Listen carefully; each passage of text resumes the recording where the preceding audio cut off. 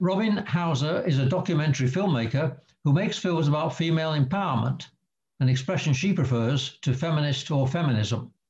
Her last film was called Bias, and that's a theme very evident in her latest work, Savvy, showing at the Santa Barbara Film Festival, both at the drive-ins and online from April the 1st to April the 10th. Yeah, I'd like to call it female empowerment because, as you know, to some, feminism still has sort of negative connotations, certainly not to me and hopefully not to you, but to some, it's sort of, people react a little bit, I don't know, it's got a little bit of an edge to it. So I like to say female empowerment, but, and education, and again, not exclusively to women, right? Her previous film, Bias, dealt with implicit bias that works against women in the workforce, as well as in the world of finance. Bias was really about unconscious bias, and you're looking at how, particularly gender and racial bias. Of course, there are hundreds of biases out there, but for the purpose of Bias documentary, I focused on gender and racial bias and the microaggressions, right? But unconscious bias, and absolutely, when you think about women and money, I think a pretty solid reason why women tend to abdicate major financial decisions to somebody else, whether that's their husband, their partner, their, just somebody else in their lives, is partly based on these stereotypes that are, about gender differences, that women aren't as good at math, that, finance is a man's territory, and it really shouldn't be so. How does such bias arise when are there simple answers? I don't think there's a simple answer. In fact, if there were, I probably wouldn't have enough material to make a documentary film about this. Good point. But I do think that part of it is societal messaging, right? I think there's also something I call the Cinderella effect, which is that, and I don't know if this is biological or cultural, but women just, in some ways, just want to be taken care of. Women also deal with so much else. We take care of our children and the household, and many of us have jobs on the side of all that. So when it comes to dealing with money, sometimes it's the easiest to just let somebody else handle it. But here's why this is so important. Because even if you're in a really good relationship with somebody, even if you're, independent, but you're in a great marriage, if you don't know about your money, or if you're not savvy about your money situation, you could be in a horrible place if you suddenly became widowed, if you became divorced, or if some sort of an emergency or crisis like COVID and you lost your job, and you didn't have, say, emergency savings, right? But not knowing how much money you have, whether you have money in savings, who holds your mortgage, whether you have insurance, all of these things are so important, and yet not very sexy, right? What about basic financial education? Is this taught in schools? Yeah, only 7 states in the United States, only 7 have standalone financial courses in high school. So this is something that has essentially been wiped out of the school curriculum. And some would argue that even if it were taught in school, personal finance, if it's not relevant to somebody at that age, right? If you're teaching a 12-year-old about compounding interest, it's probably not going to really stick, right?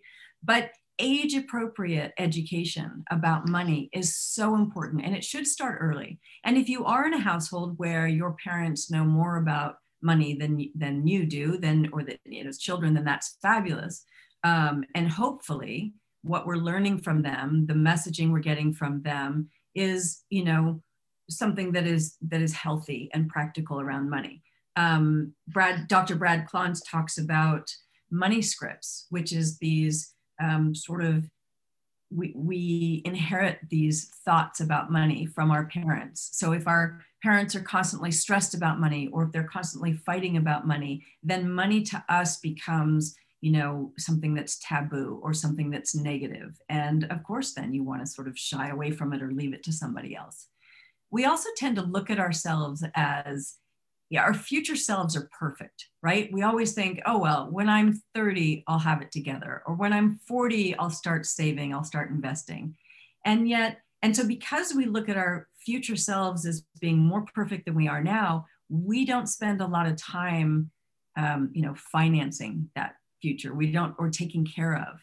Whereas those people that are savvy with, say, investing and savings knows that the time to start saving is now, right? Because it's not so much timing for the stock market or for investing as much as it is time. How much time are you in the market? That's what's important. So fascinating, right? And interesting. And I think you're right. The education needs to come from our parents, from school. But in many cases, if a kid, a teenager does learn it in school, they actually then are able to go home and teach their parents. Over half of American women are unprepared for financial independence. But there is help beyond the classroom, even on the internet. But are younger women, millennials, better prepared than their mothers? Yeah, I agree, Harry. That is one of the facts that was most shocking to me when I began to dig into this subject. So I think we'd all agree that our grandmothers, perhaps, if she were typical, probably left money to her husband. And same thing, perhaps, with our parents. But what's especially shocking is that this is not a trend that's getting better. Millennial women, there's a higher percentage of millennial women than any other generation that is abdicating financial decisions to the men in their lives. And, why is that? That's a problem. There are also the questions of mortgages and pensions.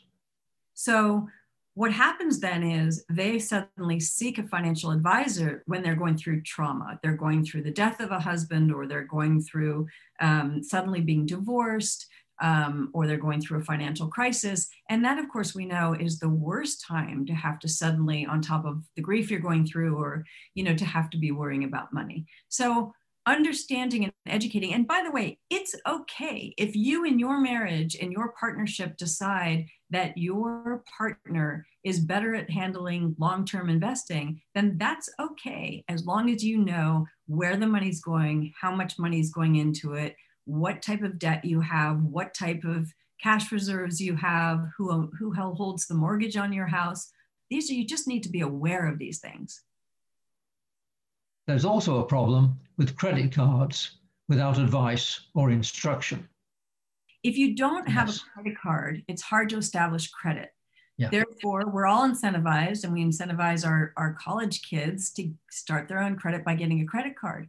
But whoever teaches you, certainly not the banks, who reads the fine print? Does anybody actually sit down and teach you that paying the minimum every month is going to get you in a lot of debt, right? What is the interest rate? What's the interest rate on that credit card? Is it 30%? It might be. And what happens? What are the negative characteristics of compounding interest? We have a Savvy documentary. We have a story about a young woman who's first generation American. She's on a full ride scholarship to an Ivy League school. She walks out of class one day and there's a tent set up giving away free pizza and free t-shirts. All you have to do is sign up for a credit card. And she thought, well, certainly I don't qualify. Neither of my parents even have, they're immigrants from Dominican Republic. They don't have a credit card. No, absolutely, sign here. Nobody ever taught her how to handle the credit card. And so, the bank didn't, for certain. So she ended up with over $20,000 in credit card debt as a college student. And it took her a long time to pay that off. Those are types of things that I really believe institutions should be teaching. Robin also introduces us to a couple of the women financial advisors who've made it their job and vocation to teach women about financial pitfalls to avoid. Sure. Christelle Turkowitz is a woman who is in our film who helps other women who are going through divorce. I see. She is a financial manager herself, and she tells a pretty compelling story about how even though she had been in the business for 20 years as a wealth manager, when she went through divorce, she made classic mistakes, right? She left money on the table. She kept the family house, which is not an equal asset to, say, the stock portfolio. You know, there's depreciation, and there's the mortgage, and there's wear and tear, and there's insurance, and many women make that mistake by keeping the family house. So Christelle tells some great stories, and in Savvy documentary, we see her meeting with a young woman who's going through divorce and helping to coach her along financially, so that this young woman understands how she's going to make it, how she's going to be able to survive, and what things she should negotiate during her divorce. There's also Rachel Robasciati, who runs a company called Adesina Capital. And she reaches out to primarily women and non-binary individuals who want to invest with sort of social impact in mind. So she noticed a growing trend of women who really wanted to, women and queer people, as she says, who wanted to feel good about the investments they're making. And they wanted to make sure that their money was going to some sort of, you know, environmental or social good, ESG. Good. Yeah. And so Rachel is really a wonderfully brilliant woman who has found her own niche to help people understand and sort of to demystify this whole investment world. Finally, Robin does include some humor in the film. Always a good idea to humanize the seriousness of a topic. A little sugar really does help the medicine go down. And it's an important movie with an always timely message. It can be seen on demand, at home or on TV, on computer, from April the 1st until the 10th. And there are a couple of screenings at the drive-ins at City College parking lot. Saturday, April the 3rd at 3:30, Monday, April the 5th, 8:30 a.m. And that, of course, is the Breakfast Club. This is Harry Lawton reporting. Okay, Aubrey,